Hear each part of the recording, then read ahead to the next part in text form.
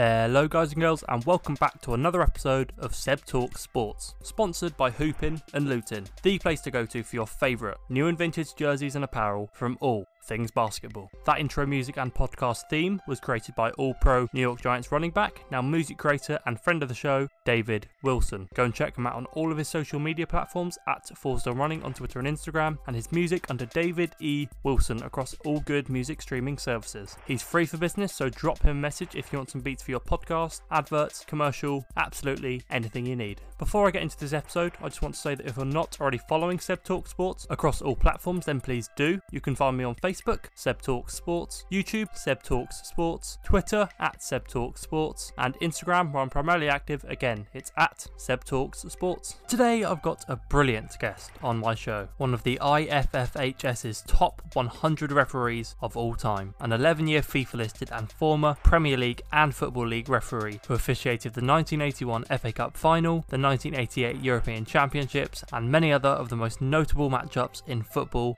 history. It's the one and only Keith Hackett. Enjoy. My guest today is one of the greatest football referees of all time, an 11-year FIFA listed and former Premier League and Football League referee who's officiated some of the most famous games in the sport's history. It's an absolute pleasure to welcome Mr. Keith Hackett to Seb Talk Sports. Keith, how are you? I'm fine, Seb. Delighted to be on your show. And to join all those other guests that you've had. You've got quite a formidable list of sports people. Thank you very much. Thank you very much. I'm very much looking forward to getting into it all. Yes. Lovely stuff. Okay, so as a man who's both officiated and covered the sport for the vast majority of his life, it's clear to see that your passion of the game has been there from a very young age, of course. So what are your earliest memories of watching and or playing football, and when was it that you truly fell in love with the sport? Well, I took up refereeing at age 16, so that was a young age in refereeing terms. But before that, I played, obviously, school football, and I played for a local team. I suppose, really, when I looked down at, age 9, 10, my father was taking me to Hillsborough to watch Sheffield Wednesday. And so when Sheffield Wednesday were at home, the ritual was to walk to the ground. That was about 3 miles from our terraced house where I was literally born and bred. And it was a ritual. He'd stop at the pub, or we'd stop at the pub on the way. He'd have a couple of pints of beer and I'd have an orange juice and a packet of crisps and then walk the remainders away. When I got to Hillsborough, usually they've always had good attendances. And so we stood on the Kop. And the interesting bit was when I arrived, invariably there was a big crowd. The Kop was generally full. And I would be surfed down the top of supporters' heads, passing us down to the front.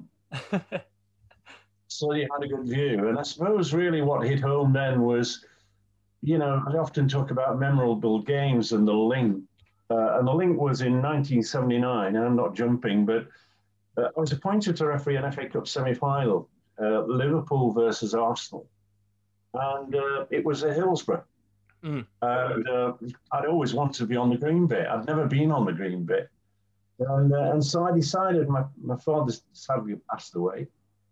So I drove to where I used to live, and all the houses, terraced houses, had been raised to the ground, so it was pretty open space. There was the beginnings of a ski resort, if you like, which is amazing in Sheffield. And I parked the car up and walked to the ground, the 3 miles, bag in hand, blazer, looking pretty dapper, passing people on the way. One or two said, "Where are you going, Keith?" Recognised me. I'm on my way to Hillsborough. And what are you doing there? I'm just going to a match. I didn't at that point tell them I was going to referee. when the guy, when I arrived, there's two linesmen then were waiting. We had a good chat, walked around. When I walked on the pitch, the memories came back. I even almost walked to where I used to stand as a boy. And it was quite choking, really. But nonetheless, enjoyed the game. It was 0-0. It was pretty tight. It went on to several replays, of which I got the next replay, but didn't see the result. And when the FA guy came in and said, "Right, Keith, what's your expenses?" I used the Yorkshire expression, which is note, which means nothing. And he looked at me absolutely like glazed eye. What do you mean nothing? And I went, I've walked to the ground and I walked back. And that was it. And after the match, I walked back. I mean, I got showered, had a drink with the boys, a cup of tea, nothing spiritual, and walked back. Picked the car up. It was still there, much to my surprise, and drove home. So that's a memory. It's early. I've always been involved in football. I seem to always be involved. And, when you have 12 years at grassroots level referee, Saturday, Sunday, twice midweek. I used to referee five-a-side football at the YMCA on a Wednesday evening, and that involved all the car dealers in Sheffield. So it's quite competitive. But it was also highly amusing because, before the game, you'd have one guy saying, "Well, I'm trying to shift a Rolls Royce. Now that's difficult in Sheffield. I'm trying to shift this Rolls Royce. I've tried it on this plot. It's not working. What about the west end of the city? Can we have is anybody willing to take it?" And you'd have this wheeler dealing going on in order which car was in what side. When we played five-a-side, it was very competitive and very enjoyable. And of course, I say to referees now, if you take up the whistle, one of the great things to train is five-a-side is very quick. It keeps you sharp. It keeps you focused. And I think that was one of that pieces of the mosaic that helped my refereeing career. Dealing with guys who are a lot older, some in the 50s, they were prepared to tell you what they thought when they didn't think the decision had gone their way. And you learn the craft. But the interesting bit was after the game, it was all like, "Thank you very much," and very polite and very enjoyable. Very, very nice. That's a great story there about the Hillsborough trip there. Now, of course, we all know a referee's responsibilities on the field, but in terms of the daily schedule of an official, I am sure a lot of listeners haven't got a single clue. So could you please take us through a day in the life of a FIFA-listed referee on match day, and whether or not you had any superstitions or routines you would always do before kickoff? I did. And it's an interesting point because I'm now going to talk about Premier League, and then I'll talk about Europe. In the Premier League, the format is that you invariably are staying in the city of the game overnight, in most instances. And then you get up with your colleagues and have a nice breakfast and then relax, ready for the game. You arrive at the ground. I used to be, I didn't have that at all. I would drive to the ground, park up, and often 3-4 hours before kickoff. Because the one thing I didn't want to be is if you're driving from A to B, I had to be there. I didn't want a traffic jam. And early in my career, when I was on the Northern Premier League as a referee, I was on my way to referee Northwich Victoria versus Macclesfield. Neither were in Macclesfield, weren't then in the Football League. And on the way, I got sideswiped by a car, big time. And I was okay, perfectly okay. But the car, which was about a week old, had taken quite an impact. And so we pulled out the sort of side of the car to clear the wheel, drove to the game and refereed the match. And it was a difficult game. But the whole point was that it taught me I'm never going to be late for a game. And that's a consequence for that. I always used to arrive very early. Lots of stories. I go to Bury. I arrive at Bury Football Club. The groundsman's surprised to see me, makes me a cup of tea. I'm sat in the dressing room. I said, "Look, I'm perfectly okay. I might later just walk down into Bury, but it was some distance from the town. I might just have a walk." I certainly would go for a walk. But I remember the guy coming in around about 12:30 with a red hot pie, quite a big one, and handed it to me and said, "Here, ref, have this before the game." And I said, "Really sorry, that's not the sort of food that I would eat before a football match. It's usually toast or egg on toast or something that's taken fairly early." And he said, you really got to have the pie. These are delicious pies. These are famous in Bury. And I said to him, no thanks. And as he was leaving with the pie, he turned and said, you know, Keith, I have to tell you this. If you'd have taken this pie, it's one less for the spectators to throw at you during the cook. I was found out. It sticks with me as a story. Generally, you're there 2.5 hours before kick. Mm. And the procedure is that usually about 1.5 hours before the game, the chief steward would come into the dressing room along with the chief police officer on the day, the ground commander, if you like. And he would come in and they'd run with you through the security aspect in detail, where the away spectators are, where they're coming from, obviously, how they're travelling, any potential problems that they might see, any arrangement that you might have with regard to cancelling the game, deterioration conditions, plans or whatever, and where we would egress out of the pitch. And all those sort of things are discussed. You know, if I go back to my time as an active referee at Old Trafford, for example, they had a blue light over each goal, high up in the stand. And if that blue light was flashing, that's an alert warning to the referee that something's amiss in the stadium. And I went through a period when, you know, we had the problems with Northern Ireland and the bomb scares. So all those things were taken care of. 1 hour before kickoff, the manager, ideally, but if not the first team coach, but generally the manager would come into the dressing room with his captain and exchange the team sheets. And, you know, the referee would say to the captain, my name's Keith. How do you want to be addressed on the pitch? You know, you're going to be my conduit today. If I've got a problem, I'm going to be happy to verse with you. And that opens up the door to some degree to have a discussion and dialogue. And then, of course, you've got a countdown. Usually 6 minutes before kickoff, you're giving the bell and they're congregating in the tunnel area. You're checking the footwear, the assistants are, and then you're out on the pitch. And of course, you can't start the game unless you get the TV guy to the side of the pitch. You often see them giving a signal. The reasoning behind that is, if you imagine, the Premier League games are covered by 22 cameras and they're beamed to 211 territories through about 45 television companies. And the timing is so important, the kickoff in particular. If you can imagine kicking off a minute early in a Premier League game and somebody scores, and out in Japan or in other parts of Asia, they're suddenly saying, welcome to this game. Oh, by the way, the score is 1-0. Yeah, cool. So when you're at the elite level, you're managing an event. You know, you're checking the technical area and the occupants. You understand and know where the paramedics are, where the doctors are.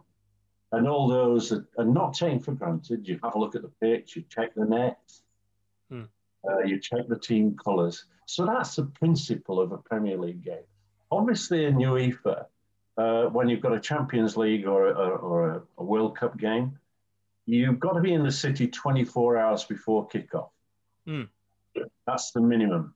Wow. And at 10 o'clock in the morning of the match, you will go to the stadium and the away team and home team will have laid out on a table the team colours. And you will check the size of the advertising. You will probably more often than not ask for the tape over the goalkeeper's gloves that have got big advertising. You'll ask for that because that's not allowed or wasn't allowed. You'd have that taped over. And then you're addressing what shirt colours you're going to wear as referee. And then if in terms of stockings, you know, if they're going to, you know, you'll ask if you're going to have tape or you're going to tape the bottom of your stocking, it's got to be the same colour as the sock. So all those things. And then you're going to an absolute countdown clock, you know, by the second. Mm. And so you're at the hotel. You're usually leaving the hotel about an hour and a half with a police escort. Mm. You arrive at the stadium. You obviously hang your kit up, go out and check the nets, or look generally. I can remember in 1988, the European Championships opening game, nations game, so a big game, Germany v Italy. We came up the tunnel, and to get on the pitch, there was a Lurpak Butter Audi. And so I've gone, this is a problem. You can't have players starting over an advertising side to get on the pitch. So there was a discussion that took about 30 minutes. We had to get the marketing department. It was all like hell let loose because somebody had paid several million to have that advertising sign, but we had it moved, and in some instances, I can remember refereeing a game, Gdansk versus Juventus, and that was when the Shipyard Gates and Lech Walesa and all that. I met Walesa before the game. He became the president of the country. And the discussion there was, I knew that Walesa was going to the game, had a good idea, but the security people didn't know. And during the course of that match, the ball went over the fence, and the fans parted, and they all started shouting solidarity. So at that point, what you've got to do is be confident. You've got to have a bit of courage and say, right, I'm going to hold here. I'll wait. I'm not going to get involved. I'm just going to wait for things to happen. And then if it turns the wrong way, I'll be advised. There'll be sufficient security people to advise me. So you use a lot of common sense, but you build up this experience over many years. But certainly preparation. I mean, in my day, you'd have a cup of tea and a sandwich. Invariably, for example, if you went to Anfield, and most clubs, you were in the players' lounge. No players before kickoff, but you would have a cup of tea. They'd serve you a cup of tea and a sandwich, and it'd be remarkable. So that it's professional in its approach. But then when I became the boss of the PGMOL some years later after retiring, I worked with a guy called Matt Weston, who was a sports scientist, and we introduced the warm-ups. We were the first country to have referees warming up, which is standard practice now. 30 minutes before the game, go through, if you like, a choreographed warm-up procedure to ensure the muscles, the heart, stretching is carried out, and you're reducing the risk of any injury. So it sounds long-winded, but you're checking things like, I mean, I smile because I didn't have communication kits, of course. But when I became the PGMOL boss, I introduced it. And now that's the national standard. I mean, across the world, everybody uses communication kits. I brought that into play from watching rugby. I went to a game at Twickenham, listened in, came back to the Premier League and said, this is what we've got to have. Wow. And a couple of weeks later, we got the communication kits, the first country to have them. Then there were questions asked, what about FIFA and all that? Because the ball is governed by the IFAB. And I've gone, well, I'm sure if they're not unhappy, they will tell us. But it never really happened. There was never, because they could see it was working. And the communication kits helped because the fourth official could convey. Another example of the environment, if you're in the local park and the pitch suddenly deteriorates, fog comes down or whatever, you just blow the whistle and you say, come on, guys, we're going off. It's unsafe or whatever. If you've got 80,000 spectators in the stadium, there's a process. Yeah. You've got to advise the stadium commander, look, I'm going to call this game off. It's deteriorating. We're going to bring the players off. But I know then I've got to continue playing for about 10 to 15 minutes. Because if that game is abandoned, which might be the case, then you've got to have stewards ready to open the gates. You've got to have police officers in their points to control the traffic. And you might even have coach drivers being prepared to take fans away. Because what you don't want to do is pile 80,000 spectators of both teams onto a plaza, if you like, just outside the stadium. Yeah. You're running the risk then of a lot of misconduct. So it's a long-winded answer, but it shows the thoroughness of what you've got to go into when you're dealing with a big event. Very interesting. Some great stories there. Okay, so now while that was a description of a typical day in the life of a referee, one day that certainly wasn't like any other for you was the 9th of May 1981, of course, the FA Cup final. Tottenham Hotspur faced off against Manchester City in a matchup at Wembley Stadium that you, of course, had the honour of refereeing in front of not only 100,000 in attendance, but millions more watching at home. And because the first fixture ended in a draw, and it was before the penalty system was introduced, of course, you then enjoyed the experience once more in the replay 5 days later. So how much of an honour was refereeing that match for you, and what are your memories from that day as one of the youngest ever officials to referee the FA Cup final, just 36? I think you've got to put it into context. There's 27,000 referees in England. And getting to the pinnacle of, I think any referee would say that their ambition to reach the professional level or that level of the game would be to referee an FA Cup final. It's an ambition. It's a dream, if you like. And to get to a final at such a young age was a surprise. I wasn't expecting it. I'd had a semi-final in '79. I'd run the line at Wembley in '79, Arsenal, Manchester United. But I didn't expect to get the final. And I was informed 6 weeks before the game that I was going to be the referee. You travel on the Friday for the Saturday game. You stay at usually White's Hotel on Bayswater Road, London, with your colleagues. You go and attend what is the Eve of Final Rally. That's when all the referees come, not all, but they come to London and they probably meet each other in the evening and a bit of social goes on. And then the day of the match, I went for a walk in the park with my colleagues, chatted about the game, came back, had a very light lunch, and then you show for dribbling, to the ground. I ain't got to drive to Wembley.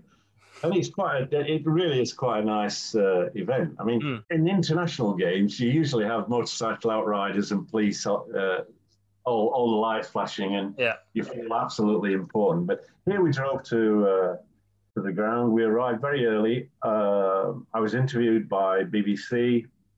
I met Margaret Thatcher and her husband. Wow.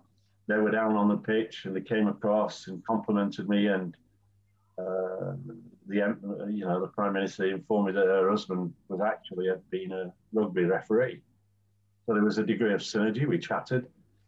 And then, of course, you go into the dressing room eventually and you prepare for the match. It's a huge occasion. You prepare, but it's still like butterflies in the stomach. You asked and mentioned earlier, did I have any pre-match procedure? Yes, I did. I would always have a shave before the game. Oh, okay. And don't ask me why. I think it was a procedure. And so got changed. We were down at the bottom of the tunnel, and you see players, very experienced players in some instances, being very nervous. What I remember about that, there are two things I remember about the game, because I think it epitomised football. That was, on the first game, which was pretty tight, you had Ricky Villa substituted the Tottenham player. And I remember how distraught he was.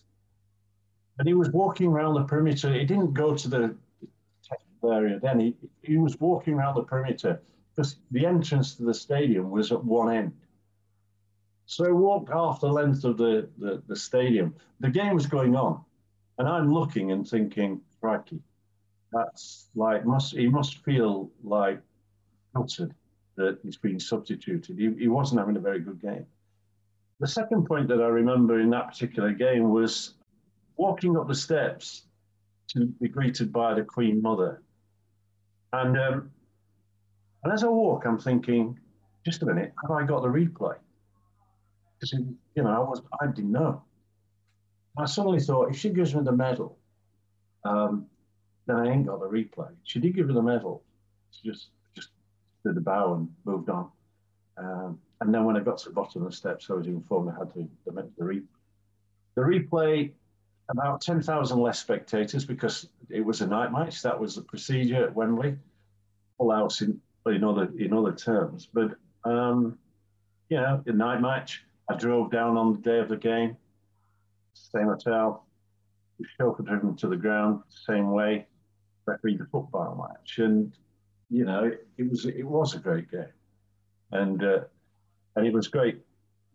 I'm in the best seat in the house. And then, of course, the game, there were some really good goals. And I think there was the first penalty kick awarded in 19 years. This was the first replay ever at Wembley for the FA Cup. All those sort of scenarios. And Ricky Villa, darting around several players, took a slight knock on the way in terms of could have given a foul. I didn't. And put the ball in the back of the net. And you suddenly, he's elated. The noise is incredible. It's a 3-2 win effectively for Spurs. And you see the jubilation and elation of a player who a few days earlier, and that summed up for me football. It still does. Yeah. Football is just like refereeing. It's peaks and troughs. You're only as good a referee as good as your next game, not the history that you've built behind you. And, often referees aren't remembered with regard to their good games or what can be perceived as of being a conduit in such a wonderful cup final. You usually remembered by sending Tony Gale off West Ham United versus Nottingham Forest some years later. Yeah. And West Ham fans will never forgive me, even though it was denial of an obvious goal scoring opportunity. Lovely stuff. Okay, so another thing that has always truly impressed me with referees is, of course, not only their knowledge and ability to command the game, but their fitness levels. You're on the pitch with 22 professional athletes and you have to keep up with both what's happening in the game as well as literally keep up with the players. So what kind of fitness work was a top-level referee like yourself doing on a regular basis to stay in shape? And as the game got faster and you got older, did you begin to struggle to perform as a result? I think the answer is yes, because in sports science, you actually talk about VO2 max, which is sort of taking oxygen around the body. And no matter how fit and how much training you do, VO2 max grabs you and you deteriorate through age. So you can't do anything about it. Yeah. You have to remember that FIFA retired referees at 45. I, at 48, was ready to retire when the Premier League was formed. And the Premier League came along and said, look, Keith, we'd really like you to do a couple of years. And so I knew then that I was going to be one of the first referees to go to 50. Remember, I wasn't a professional referee. I was amateur. I was a sales and marketing director with a company and had to work hard to maintain sales, etc. So my training invariably was locally to where I'm living now. And I would go to a football field and just run around it forever in the morning. Sometimes at 6 a.m, dark in winter, wet, muddy, and it was all endurance.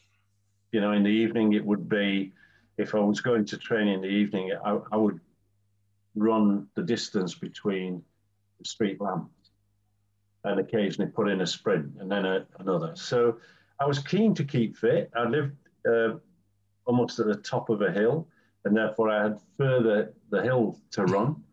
So all endurance based. Yes. So when I became the boss of the PGMOL some years later, I played a part. I'd asked for referees to go professional. I'd lost a couple of jobs through refereeing. I was appointed to do New Zealand versus Australia, and after that, lost my job. So that was the nature of refereeing, commitment to the game. When I became boss of PGMOL, I employed a guy called Matt Weston, sports scientist. He was working part-time for us, doing the odd bit. Philip Dunn, the guy who ran the PGMOL before. And I brought him in and encouraged him to become full-time. And when we became full-time, we said to the referees, you're going to have a lifestyle change. We're going to measure your body mass. We're going to fitness train you. We're going to give you skill sets in terms of nutrition. We're going to tell you what to eat before games or advise you and how to recover. All those sort of issues. At the same time, I brought in sports psychologists to look at how we could deal with stress, how we could interact and improve our interpersonal skills with the players, body language, presence, communication, all those things came into play. And I went to Bolton to see Sam Allardyce one particular week. He was unhappy with an offside decision. When I went there, I was confident my guy got it right. But when I got there, I was shown Prozo, which was a product that Arsenal, Manchester United, Bolton, and other teams were using, which was almost like the FIFA game that you see now, animation, but in the top right-hand corner in the video, and then through the software program, massive backup in terms of distance, speed, distance from ball, accuracy of decisions. So I started then tabulating and had a product that gave me much more information because we'd lived in a world of perception. The perception of he's not a good referee, he's a good referee or whatever. And I needed to bring that to reality because now they were employees. And therefore, having worked as a boss at the business, I needed to measure their performance accurately. And so from that, we knew that referees were running on average 11,500 meters per game. We knew that to keep up with play, they were doing a minimum 1,000 meters.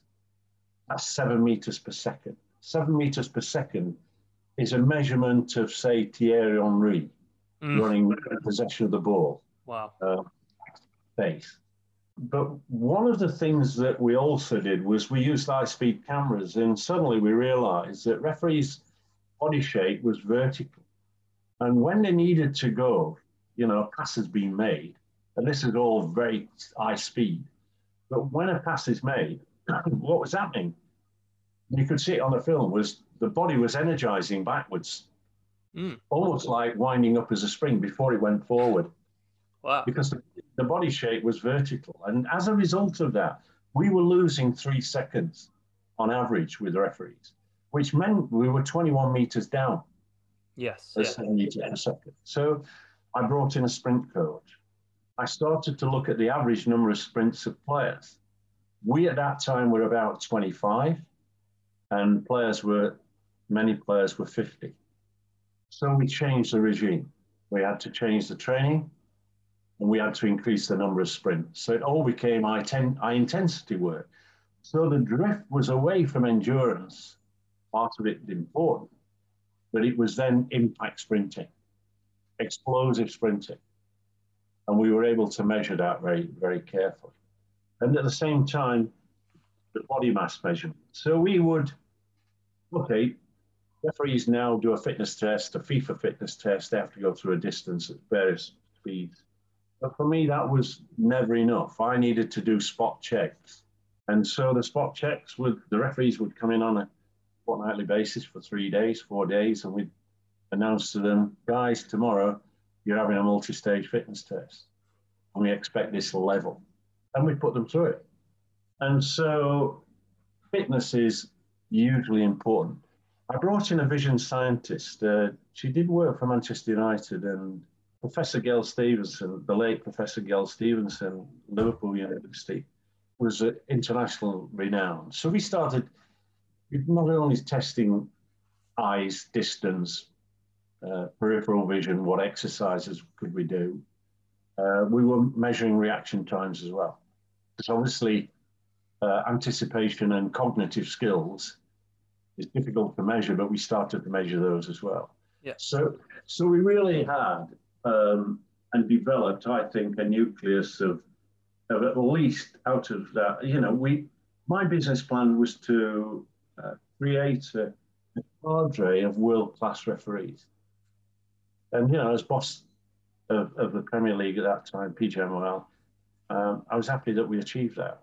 We had some really outstanding referees. We had some excellent referees in the pipeline.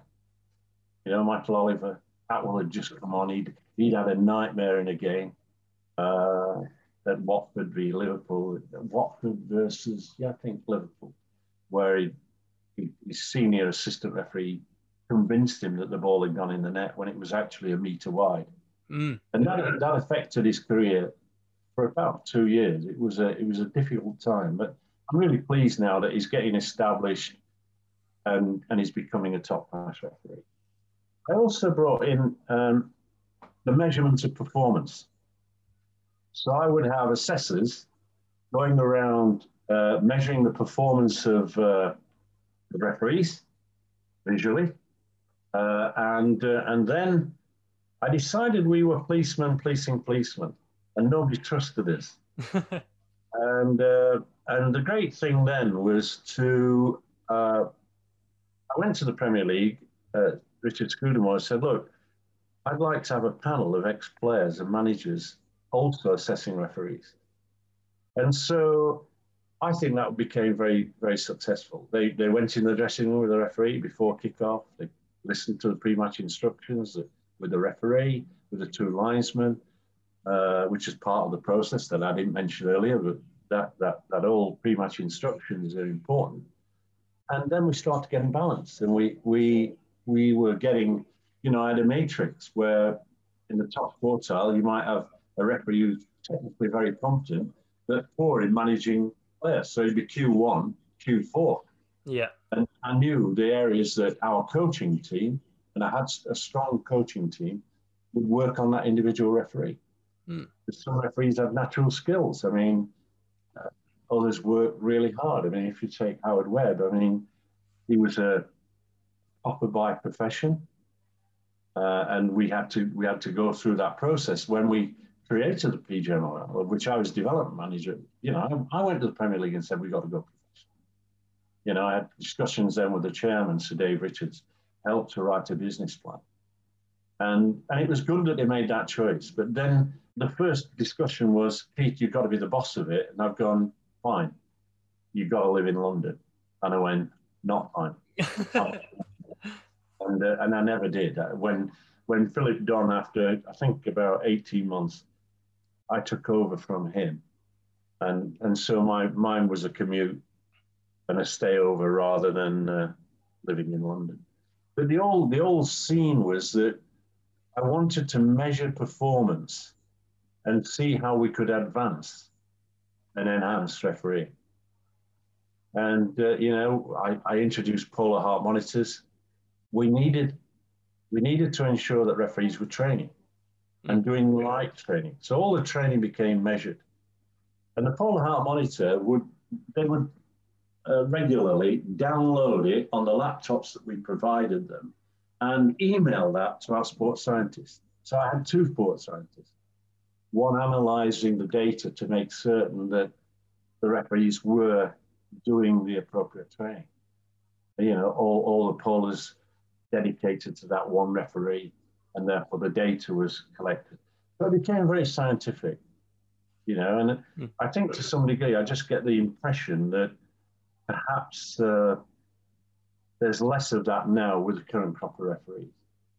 I see problems, fans tell me about problems, I make observations about problems. But what we've got to do is we've got to recognize that there are 19 SG1 referees. Select Group 1 is the Premier League referees. SG2 is Championship. We have 19, and 6 of those referees are now 50 plus. Wow. And if that confirmation is Mason, Mariner, Atkinson, Scott, Dean, Moss. Dean is 52. And SG2, because one of the problems I see is succession planning. I also see and look and I think, you're not athletic. I'm not going to name names. You're not athletic. You're not following the plans that were laid down by our sports scientists. Really, they're not. And then you see that, you get someone like Michael Oliver. And I'm just looking at some data because I like to be factual. Today, Michael Oliver, this season, think about this, he's refereed 22 Premier League games. Lee Mason has refereed 10. What does that tell you?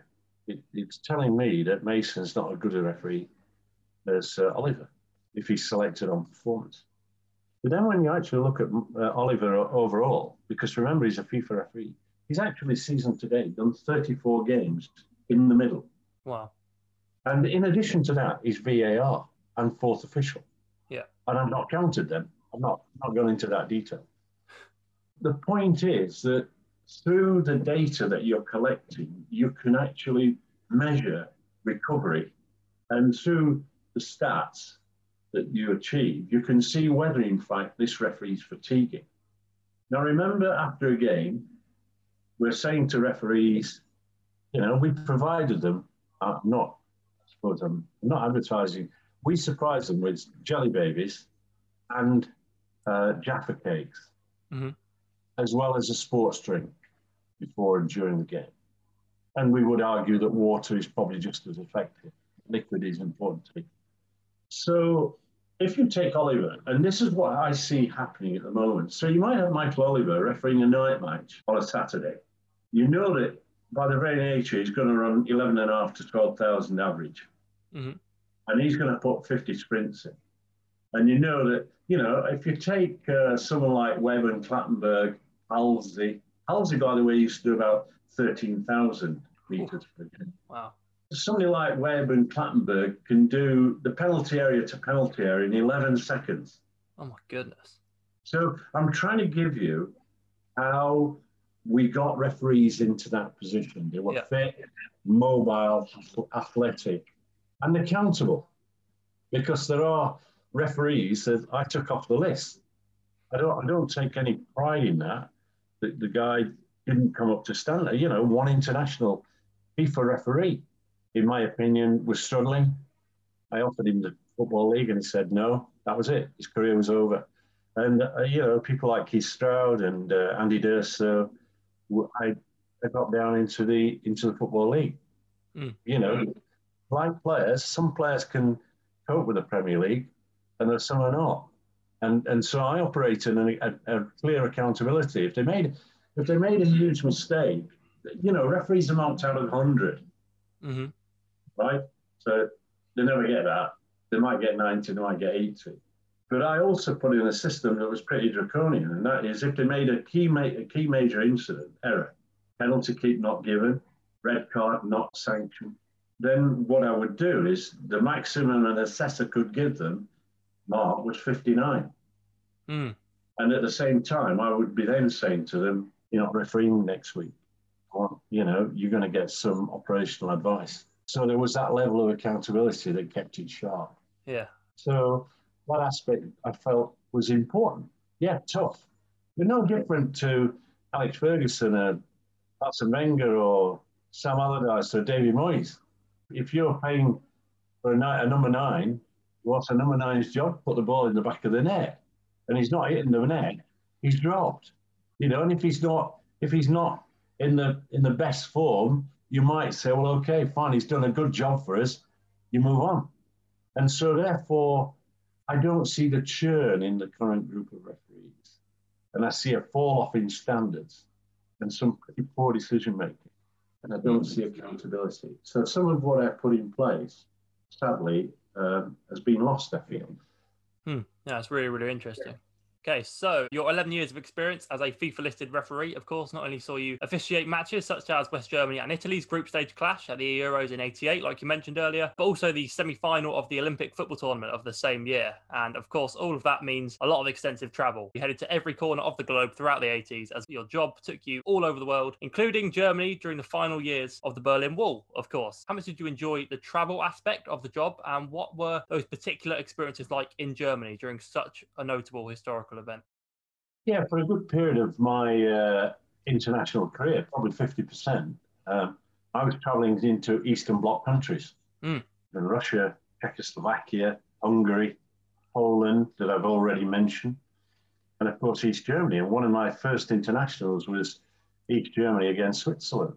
And I can remember I didn't have English assistant referees, linesmen, which was normally the case. So I was going to have 2 more different international referees traveling with me. And I arrived late in West Berlin by plane, and then was driven to Checkpoint Charlie by a member of the West German FA, who said, right, Mr. Aki, you've got to now walk through Checkpoint Charlie. It was, without exaggerating, it was a bit James Bondish. You know, I Yeah. mean, like, you just a minute, you got American soldiers this side, and you go into the Eastern Bloc. And earlier in my career in '81, I refereed on the North American Soccer League for about 8 weeks, Hmm. and I met an assistant referee, linesman, and he was Czechoslovakian. And in fact, on his first attempt to get over the wall or through the net, he'd been shot. And then him and his girlfriend went, having been put in jail, served a sentence. He then later on in life decided him and his girlfriend that they would escape again, and he did escape. And so that was a reality. You know, sat having dinner with him and his wife in Canada, listening to that was like suddenly you realise, just a minute, all those sort of different scenarios. Yeah. Um, yeah, so I walked with a bag in hand across Checkpoint Charlie, the road to the other side, where I was greeted by a guy who spoke perfect English, better English than I do. And he just said to me, Mr. Hackett, you could see the bullet marks in the building. He said, Mr. Hackett, turn and face. Have you got a camera? And I go, well, I was going to the Eastern Bloc and I'm advised by the FA not to take a camera, so I haven't got a camera. He said, well, a mobile phones went that. He said to me, Mr. Hackett, amazing football, isn't it? Some years ago, the President of the United States gave a very famous speech near the wall. Yes, of course. Yeah. Kennedy, and he couldn't come in, and you can. And so you used to, in a way, sometimes it was a shock. You used to drive, you'd be chauffeur driven a beautiful car, you'd be staying in a nice hotel, plenty of food if you wanted it. You would see women digging the roads, and you'd go past shops. They'd be queuing for bread. And, I can remember going to Czechoslovakia in Prague, and, somebody said to me, would you like to go into a store and buy some souvenirs? And I said, yeah, I'd like some postcards and I'll send them to my friends. And I go in the store and like someone's following me. And there was only cycles for sale, Chinese cycles for sale, nothing else in the store. And they said, what would you like? And I'm going, what's available? It wasn't on display. And then refereeing in Craiova in Romania, arriving in Bucharest. Craiova is a university city. And as we drove from Bucharest, you had the old city, and then you got into very quickly into no roads and farm tracks and all that goes with it. And at the end of that game, came back to Bucharest. We stayed in the Athene Palace Hotel. We were given the freedom of the Athene Palace Hotel, my colleagues and I, and we had a banquet of which the president of the country was in attendance. And I sat opposite this guy who kept asking me, is the wine okay? And he was the foreign minister. The one thing that I can tell you with complete definition is that most countries, sport plays an important part. And Eastern Bloc countries, sport played a major part. And therefore, as someone that's coming from England to referee, you would be in places. When I went to Gdansk, there was no Western journalist allowed. There was no Westerner allowed. The embassy had been closed. And a few days before that particular game, there was a lot of discussion as to whether I was going to be allowed to go. And then I arrived in Warsaw, and I then had to say to the guys, look, I can't stay in this hotel in Warsaw. They said, tomorrow we're going to drive you to Gdansk. No, I'm sorry. I have to be in the city. And I then had to contact UEFA. UEFA, the governing body, then had discussions with the Polish FA. And eventually we were driven to the airport, and my two colleagues and I flew to Gdansk in what can only say was an antique relic of an airplane. You could, we flew at 3,000 feet going up and down, up and down. Most Polish guys can speak English. I said to him, look, why can't you go higher above the clouds? And he goes, no, this is a visual fight. And we were following the road. I mean, yeah. But I did meet Walesa, so you are meeting royalty and presidents in that sense. Yeah, one of my last games was, I was in Kiev. But Dynamo Kiev was my actual last game in the Europeans. And that was about a week before Russia and the nations went to a vote, where then you had the splitting up of Russia. So being in Kiev was quite interesting because they were already preparing. They were trying to find a way of buying lorries because heavy-duty lorries were the ownership of the government. And you had private entrepreneurs saying, you know, where can I buy a lorry from in England, that sort of thing. Yeah, interesting time. Yeah, very, very good stories there. We're looking forward to sharing those. Okay, so as well as the 1981 FA Cup final, another well-remembered match you held the whistle for was, of course, that league encounter in 1990 between Manchester United and Arsenal. While the game ended 1-0, of course, the main talking point was the 21-man brawl that broke out in the 59th minute that saw you book both Anders Limpar and Nigel Winterburn for their involvement, and both teams docked points for the melee. Now, most referees, I'm sure, have had to break up scuffles between a couple of players before, but 21 is almost unheard of. So what was your first thought when the fight broke out? And as a general procedure, how did you approach those in-game scuffle situations throughout your career? Right, I think that I learned a lot from that. We didn't have a procedure, really. It was blast the whistle hard. And because I was 6 foot odd, get in and separate. That was the style. And then, of course, it settled down very quickly, in fairness. And then I've got the consideration, who I'm sending off. And I thought to myself, truly thought to myself, well, he can go, he could go, he could go, he could go. Just, you know, how many's going to go yet? And so I'm talking you know, there's some pretty big numbers. And so I suddenly backed off and said, just a minute, 30 minutes to go, I can issue a report. And this is my thinking. As things were calming down, I can send in a report, and that's what I'm going to do. And I sent in the report. I attended a meeting. I was asked, given what I'd seen now on the TV monitor, would I do something different? I went, yeah. McClare would go as well, and there would be at least a couple of red cards, and I could see it very clearly. And you know, okay, points were deducted. But I came away from that saying I needed to have a process that was much better than the one that I had. Because when you have incidents of that nature, and referees never stop learning, even though they retire from refereeing, they never stop learning. They look and they have to. And most refereeing incidents are processed. I'll give you an example. A couple of weeks ago, I saw Lee Mason award a free kick at the edge of the penalty area.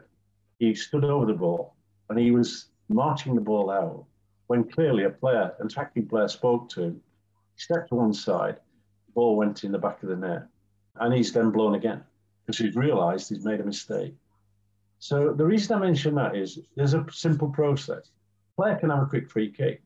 So you've blown the whistle, you've given a free kick, he wants a quick one, he takes it. And you've got to be alert to that. However, once the referee stood over the ball and starts to pace out 9.15, that's the end of the process. He's got the process, he's got the 9.15, the goalkeeper's ready, the kicker's ready, he signals, and away you go. Mason didn't follow that out and got himself in jail. So now let's look at mass confrontations.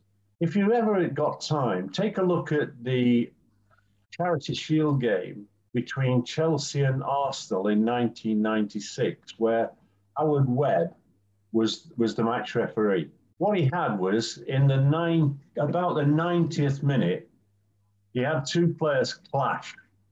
And then there was a coming together of mass confrontation. The principles that we laid down and agreed was this, that in mass confrontation situations, the referee blows his whistle hard, stands clear, and makes note of what is happening. The two assistant referees, the one nearest comes on pretty quickly, and he's observing the situation. And then the guy, probably hopefully at the technical area, comes on later. The one from the technical area is looking at any runners.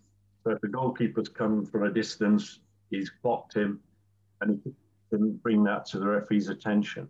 So now the procedure is, having got it calmed down, the referee will go through which red cards he needs to administer, and he does those. If you've got one from either team, the away team goes first. You get him out of the way, you leave a gap of some 15, 20 yards so they don't start a fight again, and you then send the second player off. You then ask your assistant referees if they've seen any red cards. If they have, then you've got the third player to send off. Finally, you've got your yellow cards and you administer those if you have to. Mm. So that's the procedure. And if you look at that 1996 final Howard Webb, you'll see that process carried out absolutely spot on. Mm.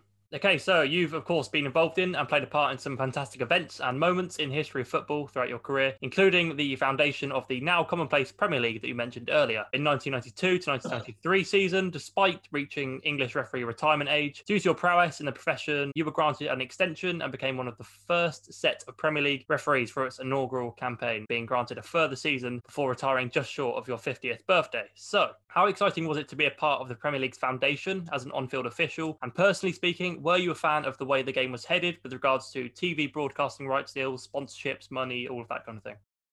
Well, I was a referee, and even when I was a professional referee, I still refereed at grassroots level. So I got the challenge of, say, Liverpool, Manchester United one evening, and maybe the following day, 2 pub teams at grassroots level. Mm-hmm. In reality, give me a game and I'd referee it. And so, yeah, what we saw was additional pressures because we were traveling from one end of the country to the next. We got that flow, of course, an increased number of overseas players coming in, world-class players, added to already some outstanding players. Television exposed our errors, and that got greater. I mean, we'd moved from an era of match of the day and you might get 10 minutes of your game to whole games being covered by television and huge amounts of money. And perhaps in those 2 years, I was there to help the league bed in. I was pleased with that. And in fact, to be honest with you, having done two extra years, they wanted me to do another. But I did Liverpool. I did Manchester United v Liverpool and decided almost that morning that I was coming up, that was going to be the last game I'd refereed. I'd made that decision, and it was the right one at the time because I think the game was getting quicker, players were more skillful, and as an amateur referee in a professional environment, I was getting caught out, speed, distance, and all that goes with it. And so it was inevitable that when I started to chat to the chairman of the Premier League that we needed professional referees, that we would move in that area. And I think that was exactly the right move. I've talked about what I think is, peaks and troughs in refereeing standards. I think at the moment, with the majority of referees in the Premier League, we're in a bit of a trough. I think we've got an aging population. We don't seem to use the young guys coming on enough. And when I look at the succession plan, at grassroots level and semi-pro level, I see some outstanding referees. But then we look at SG2, and SG2 is a professional group of referees that have to referee the championship and below. Mm-hmm. And, I look at that and I suddenly think, well, Keith Strauss still there, and I dropped him years ago, and he's 52. And then I look at further down the list, and you've got another referee, age 56. So you begin to worry that, is there a succession plan? I know that there's a pyramid system, but is there a pathway to the top? And, the people running the organization strong enough to make the changes? And some of those changes are tough. And now I'm reading that Mike Dean, who is refereeing quite well, is likely to have another year. So he's going to be 53 next year, refereeing on the Premier League when the season starts, the new season. Mm. So I think generally from it was impact. I think that what impacted on referees more than the Premier League, okay, the exposure to the media and the like, was the fact that the laws of the game were changed and they brought the pass back, as everybody knows, as a pass back rule. Mm-hmm. And that suddenly increased the speed of the game by about 40%. Wow. You can clearly say, whoa, that's really a major impact in the game and impacted massively. So again, an important part. Yeah, very, very interesting. So another aspect of the sport that seems to have become commonplace nowadays is that of VAR, that are said to reduce in-game errors and poor decisions made by on-field officials through utilisation of the video replay system. Now, like most things, VAR was met with a lot of teething problems and public criticism by people that felt it was ruining the game, though it seems to be, at least from what I've seen, very divisive in that an equal amount of people support and disapprove of it. So as a former professional referee yourself, given that you didn't have this technology available to you when you were officiating, what are your thoughts on VAR? Well, first of all, I'm a guy who says if a referee's under the glare of 22 cameras, at times he's going to be caught out of position. Mm-hmm.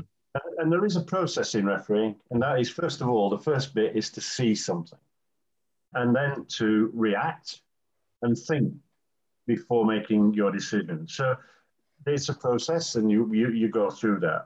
And therefore, for me, you have to have VAR to cover the cracks. And I want to just touch on something else, because I can remember as the boss of the PGMOL sitting at Old Trafford watching a goal being dropped, the ball being dropped by Roy Carroll, 1 metre over the line. Some months later, I went to the Premier League summer conference to put forward the need for goal line technology. I then worked with Hawkeye closely to develop goal line technology. And we worked, and it took us 18 months to get the system really accurate, and then a further 2-3 years to get FIFA to agree to its use. Mm. And the basis of Hawkeye is to take away the human element, to go through a set software package that's calibrated before every game. And you're operating with 7 cameras around each goal at 500 frames per second. And I make that observation because I'm going to return to it shortly. If I look at the introduction of VAR by the Premier League, the PGMOL, it's been a disaster. Mm-hmm.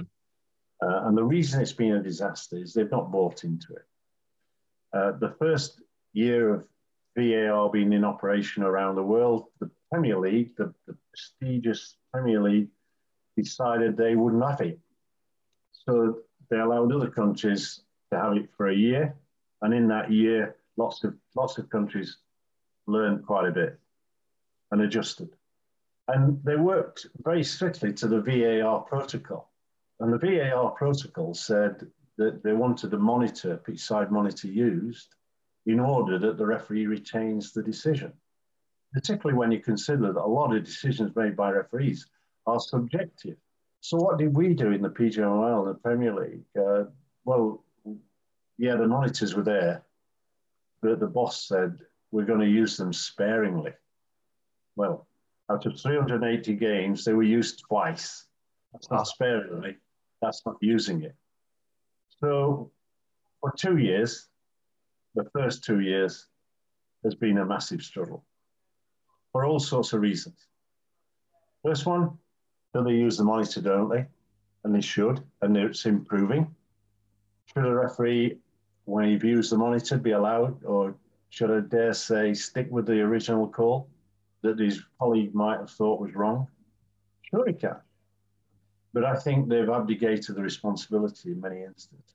So I think the protocols they've not been running to that I've seen in other countries. Then we have offside. And when we come to offside, we've got the lines and we've got the process. And we're making decisions on a frame that somebody selected. A frame from a camera speed of 50 frames per second, not 500. So if you take a loaf, and you slice it 500 times, and you take a loaf that's 50 slices, you can see the difference in terms of which slice that you pick in that middle bit. Mm-hmm. And you could be selecting one that suits the case and the argument. It doesn't give you the full picture, So I'm not happy personally with how they're currently operating on offsides.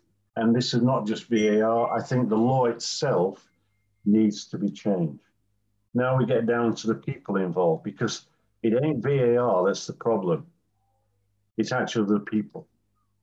When we look at the referees and we say, right, we're actually using referees who could be refereeing the night before, fatigued, involved in a big decision, a controversial incident, and the following day they're VAR. And they've still got the dregs, if you like, of what's happened in the previous game.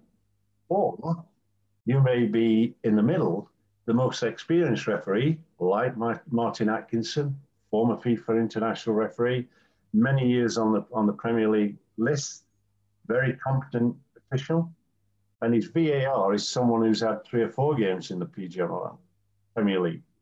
Now, there's a problem because I think the relationship between the referee and the VAR could be adrift. The youngster saying, or the new boy on the block saying, I don't want to interfere, he's got to be right because he is who he is.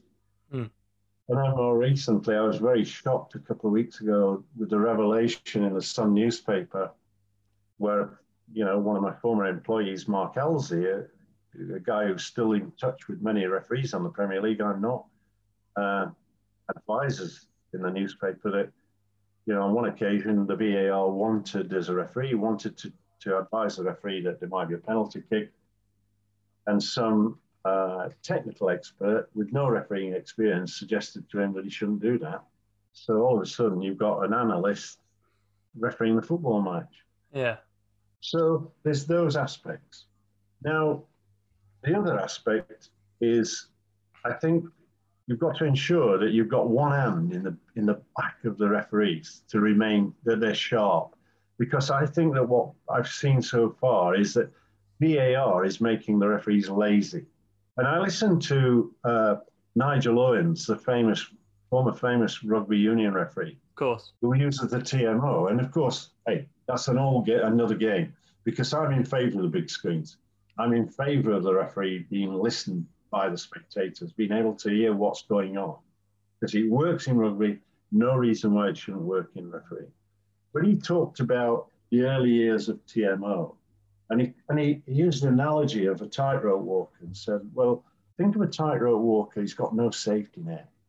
He's sharp, he's focused, he's on that tightrope. He doesn't want to fall off, because if he makes a mistake, he will. Well, what about the tightrope walker that's now got a safety net? And if he falls off, he bounces in the net, he's okay. He becomes sloppy and lazy. And that's where our refereeing is with VAR. I could go on at length. I've seen decisions where, I saw an incident involving Harry Maguire. Referee didn't give a penalty kick. It was a clear penalty kick. Maguire had got the player almost in a headlock. So you expect VAR to come in, and VAR doesn't come in. And you say, what's going off here? Has VAR gone out for a cup of tea? So we've either got overactive VARs who are not sticking to the clear and obvious error. And David Ellery, who's the technical director of the IFAB, responsible for VAR along with FIFA, in an article in the Times recently wrote that VAR should only come on when it's an obvious mistake. He made it clear, and I think he was saying, look, you're coming in too often. If I look at the MLS, the VAR comes in 1 in 3 games. Only once in every 3 games. That's the current stat, MLS. Attributed to Greg Barkey, who's the manager of the VAR in the MLS for ProRef. And, similar stats across Europe, Bundesliga, Italy, and the like. So we just need to reconsider. I've said I've got a plan. I would have specialist former referees, even former managers, players, as VAR, completely independent.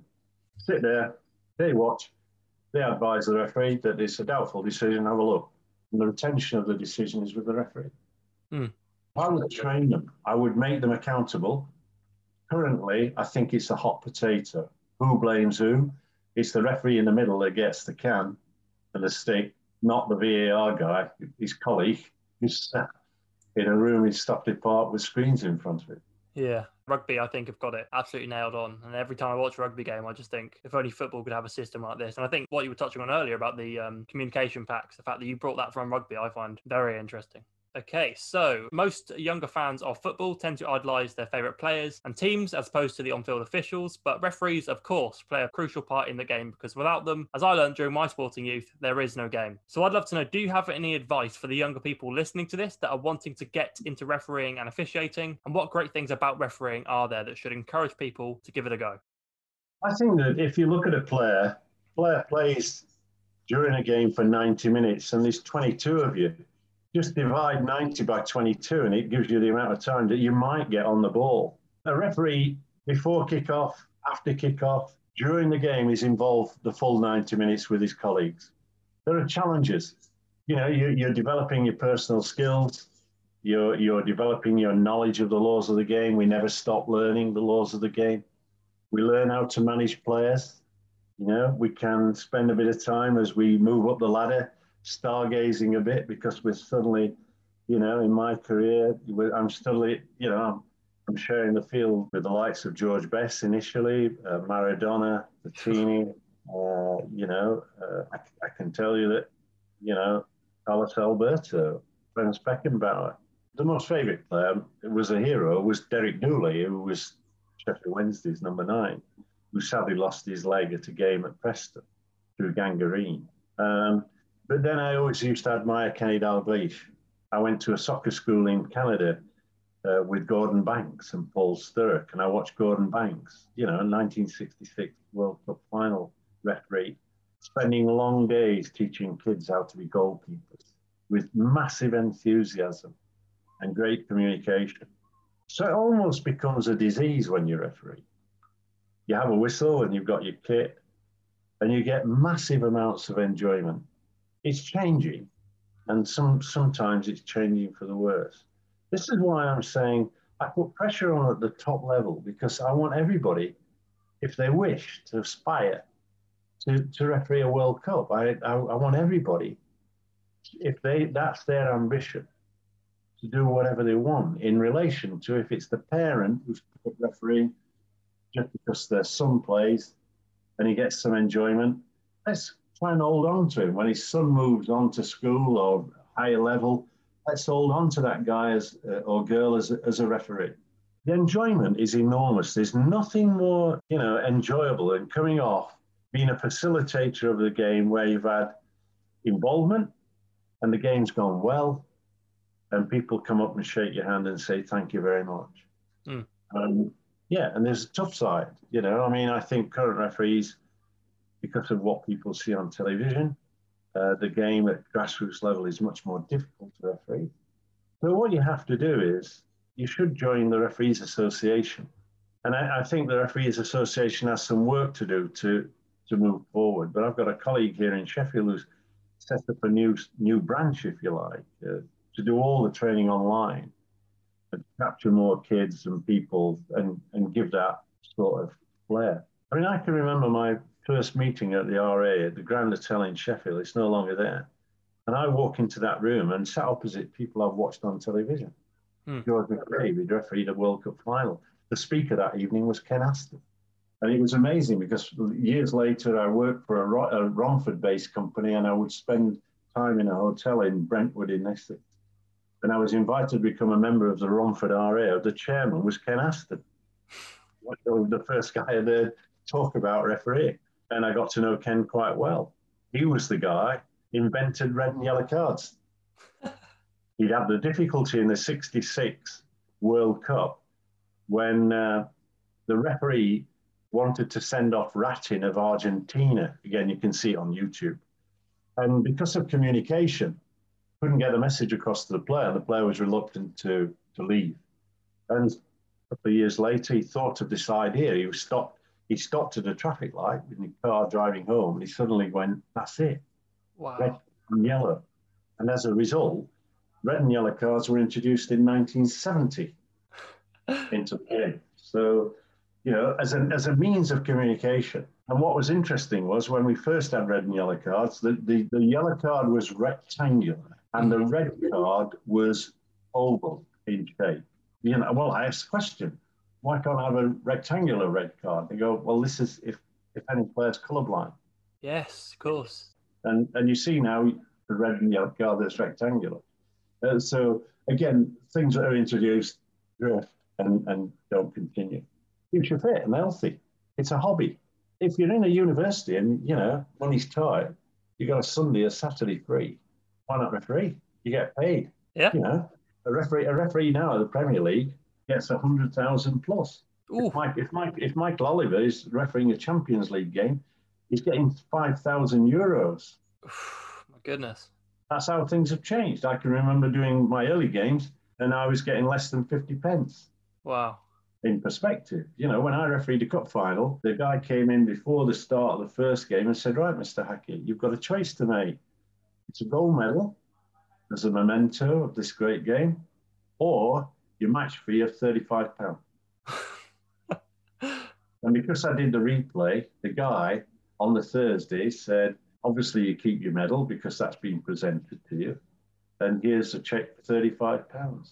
So you see, it's evolving, it changes, but I think there's a lot of camaraderie. You know, I mean, I chatting to a couple of referees earlier today, one in New Zealand. When I left, I became the PGMOL. I became the referee ambassador for the Premier League, which meant I travelled the world running workshops. And I can remember running a workshop in Cameroon, bringing people from the village, encouraging them to become referees, spending a week at workshop, laws of the game, and refereeing football matches. And one of those guys out of the township is a guy called Elvis Nupu. And Elvis now is an international assistant referee. He too travels the world and enjoys quite a good living. You know, that one piece of diamond that you brought out of a village. He liked Elvis Presley, that's why it's called Elvis. and now he's an international match official. Wow. So lots of enjoyment, massive amounts of enjoyment, lots of camaraderie, lots of discussion, always learning, always challenging at whatever age, dealing with parents, eventually when you get to the Premier League, dealing with the press and the media at times. Totally enjoyable. I'd recommend it to anybody. And of course, there's another major milestone at, I think, early next week, and that is when a woman referee takes the first Football League game in the middle. And that is a massive move that I didn't think I would see as quick, sadly. You know, we've seen in other countries referees refereeing top-level games. Stephanie Frappart of France recently refereed a Champions League game, Nations League game. So, hey, this is not just boys and men that can referee, it's women and girls. There's an opportunity. If you're not a good player, then and you want to play and can be involved in the game, take up refereeing. Fantastic. Great answer. Okay, Keith, like I do with all of my guests, I'm going to end with some quick fire questions. Are you ready? Yeah. Let's do it. Okay, first question is favourite takeaway food? Chinese. Okay, dogs or cats? Dogs. Dogs, yeah. Have you got any dogs? No, not now. We used to have and got very attached to a couple of dogs. And then we decided, because we were so upset when they passed away, sadly, that we would stop doing that. My sons have them, but we don't. Oh, okay. Favourite music artist of all time? Oh, that's good.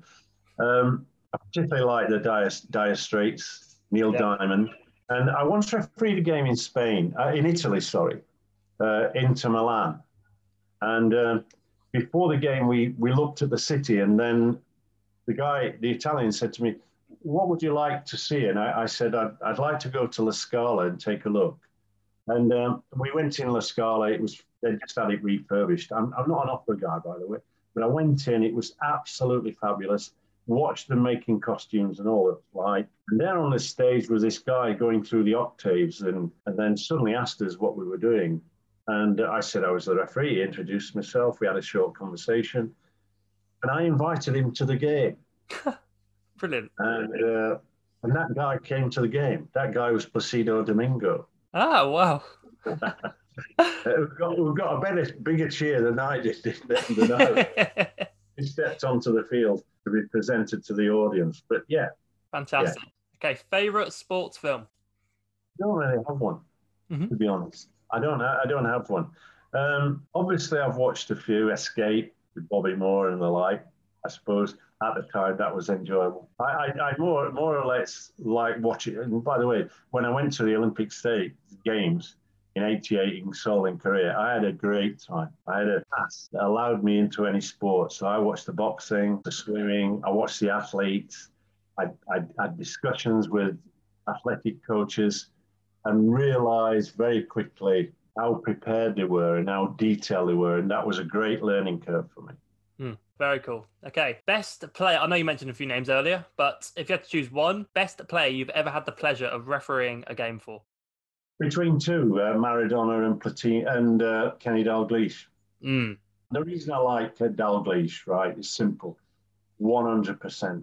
Every game he stepped onto that grass, he just gave 100%. He wasn't the easiest player to referee, but he was very, very skillful. Tell you one quick story. Carlos Alberto. So I'm heading for Giants Stadium, due to referee New York Cosmos against Vancouver Whitecaps. We're stuck in Lincoln Tunnel. I'm in a chauffeur-driven limousine. The driver suddenly gets out and starts screaming and shouting, and I'm thinking, I don't think this is going to move the traffic, and I'm getting concerned about the time for kickoff. And then all of a sudden, this guy comes walking back to the car. He got a pair of boots in his hands. He sits in the side of me in the chauffeur-driven car, and that guy was Carlos Alberto, the Brazilian captain who some time earlier had lifted the World Cup. I have to tell you that 400 yards approximately from the stadium, I asked the guy, could you stop? I suddenly realized that turning up for a game of professional football with the captain of New York Cosmos in the same car as me was not the right thing to do. So I got out, walked those 400 yards to Giants. Smart thinking. Okay. Best goal you've ever awarded during your career? Got to be Ricky Beer in the 1981 Cup. Mackenzie of Manchester City scored an absolute scorcher. But that for me, it's shown most years when the cup final's on. Great pleasure to watch that, and that from the best seat in the stand. Yeah, very, very nice. Okay, bit of a different one. The mouthiest player you've ever seen on the field? Brian Robson. I can tell you, I think they were playing, I forgot what they were playing, but it was Christmas time. And I pulled a cracker with a plastic whistle in it that was very small. And I'm at Old Trafford, I'm shaking hands, Robson comes up. I've got to tell you that not a short time before, a few months before, Robson had been knocked unconscious, and I helped to pull his tongue to clear his airway. Wow. But that's another story. And so we shake hands, and for a bit of light relief, I said, this is my whistle, here's yours, and handed Robson a small plastic. He wasn't amused. Brilliant stuff. Okay, the most respectful captain you've ever met during the coin toss and in the game? 2, Steve Perryman and Paul Power. Nice. They were the 2 captains at the FA Cup final. Usually respectful. I mean, I refereed them in other games as well. Brilliant professional players. Brilliant professional players. Fantastic. Okay, the most cards you've ever handed out in a single game? Probably 3. 3? Wow. Well, I mean, I proactively managed rather than card. Okay, very nice. Okay, have you ever forgotten any refereeing equipment and had to improvise before? A red card. A red card? Yeah, and I can tell you I was very fortunate. This was a friendly game. This was after the semi-final, and Sheffield Wednesday were playing a private game. Well, it wasn't. It was friendly between Sheffield Wednesday and Nigeria, the national team. And as I was walking down the tunnel, David Morrell, my linesman from Sheffield, also said to me, Keith, have you got red and yellow cards? I didn't see you put them in the pocket. I went, I don't need them. It's a friendly. And he said, I think you should have them. And I went, okay, if you insist. And of course, my yellow card used to be in my right hand shirt pocket, and my red card in my tunic buttoned to give me thinking time. And during the course of the match, I've awarded a free kick to Sheffield Wednesday, as you do, and Nigerian player walked up to the Sheffield Wednesday player and planted him big time with the best right-hand cross you've ever seen. And I've looked in total amazement, and I've gone, red card, which I produced, and then the player wouldn't go, and he was pretty aggressive, and I said, if you want, I'll get the policeman. And I just signalled for the policeman to come on, and the policeman stepped 2 yards onto the pitch, and off went the player. Yeah, I learned that day. Brilliant. Okay, if you had to choose, and I had to hold you to it, VAR in or VAR out? Oh, VAR in. But I've got to tell you, I've definitely got to say, it's got to operate the way I want it to operate, at the level I expect it to operate. And that would mean a lot of interference from me to make dramatic changes. Well, fingers crossed. Okay, and finally, who will be the winner of this summer's Euros tournament? That's always a good question. First of all, I don't know which English referee is going to go there. So I never promote the idea of England winning the tournament because then it excludes an English referee. I think we'd want England to win it, but they've really got to advance and make some changes. We've got to start playing the game that we play at the Premier League level when we've got crowds, and that is high tempo, fast passing skills that we've got now. We've got some wonderful young players. Everybody praises, rightly so, Foden. I think he's outstanding. But the technical skills that we see from players now is wonderful to see. Yeah, well, fingers crossed. Football will be coming home once again. Keith, thank you so much for your time today. It's been an absolute pleasure having you on my show. Where can people find you across social media and check out your journalism work and the books that you published as well? Well, they can find me at khackett3 at sky.com. I'm on Facebook, I'm on Twitter, I'm on LinkedIn, usually commenting about the decisions. And, if somebody wants to ask me a question, I'll always give them an answer. Fantastic. Lovely stuff. I'll make sure to leave all those links in the description so people can contact you. Keith, once again, thank you very much and have a lovely rest of your day. Thank you. That was my interview with the brilliant Keith Hackett, one of the most prestigious officials in the game's history, who had plenty of incredible stories to share from his time both holding the whistle and off the pitch too. From refereeing next to the Berlin Wall to breaking up a 21-man brawl, there truly is no end to the unbelievable experiences Keith has had during his career, which I was very honoured to be able to share with you all. Please go and check out Keith on all of his social media platforms, as well as his journalism work that he continues to do at the age of 76. All the links you need are in the description of this episode. I've got many more great guests coming very soon, so stay tuned right here on Seb Talk Sports. And to take us out as usual, here's another brilliant track by All-Pro New York Giants running back, turned music creator and friend of the show, David Wilson. Catch you soon, guys.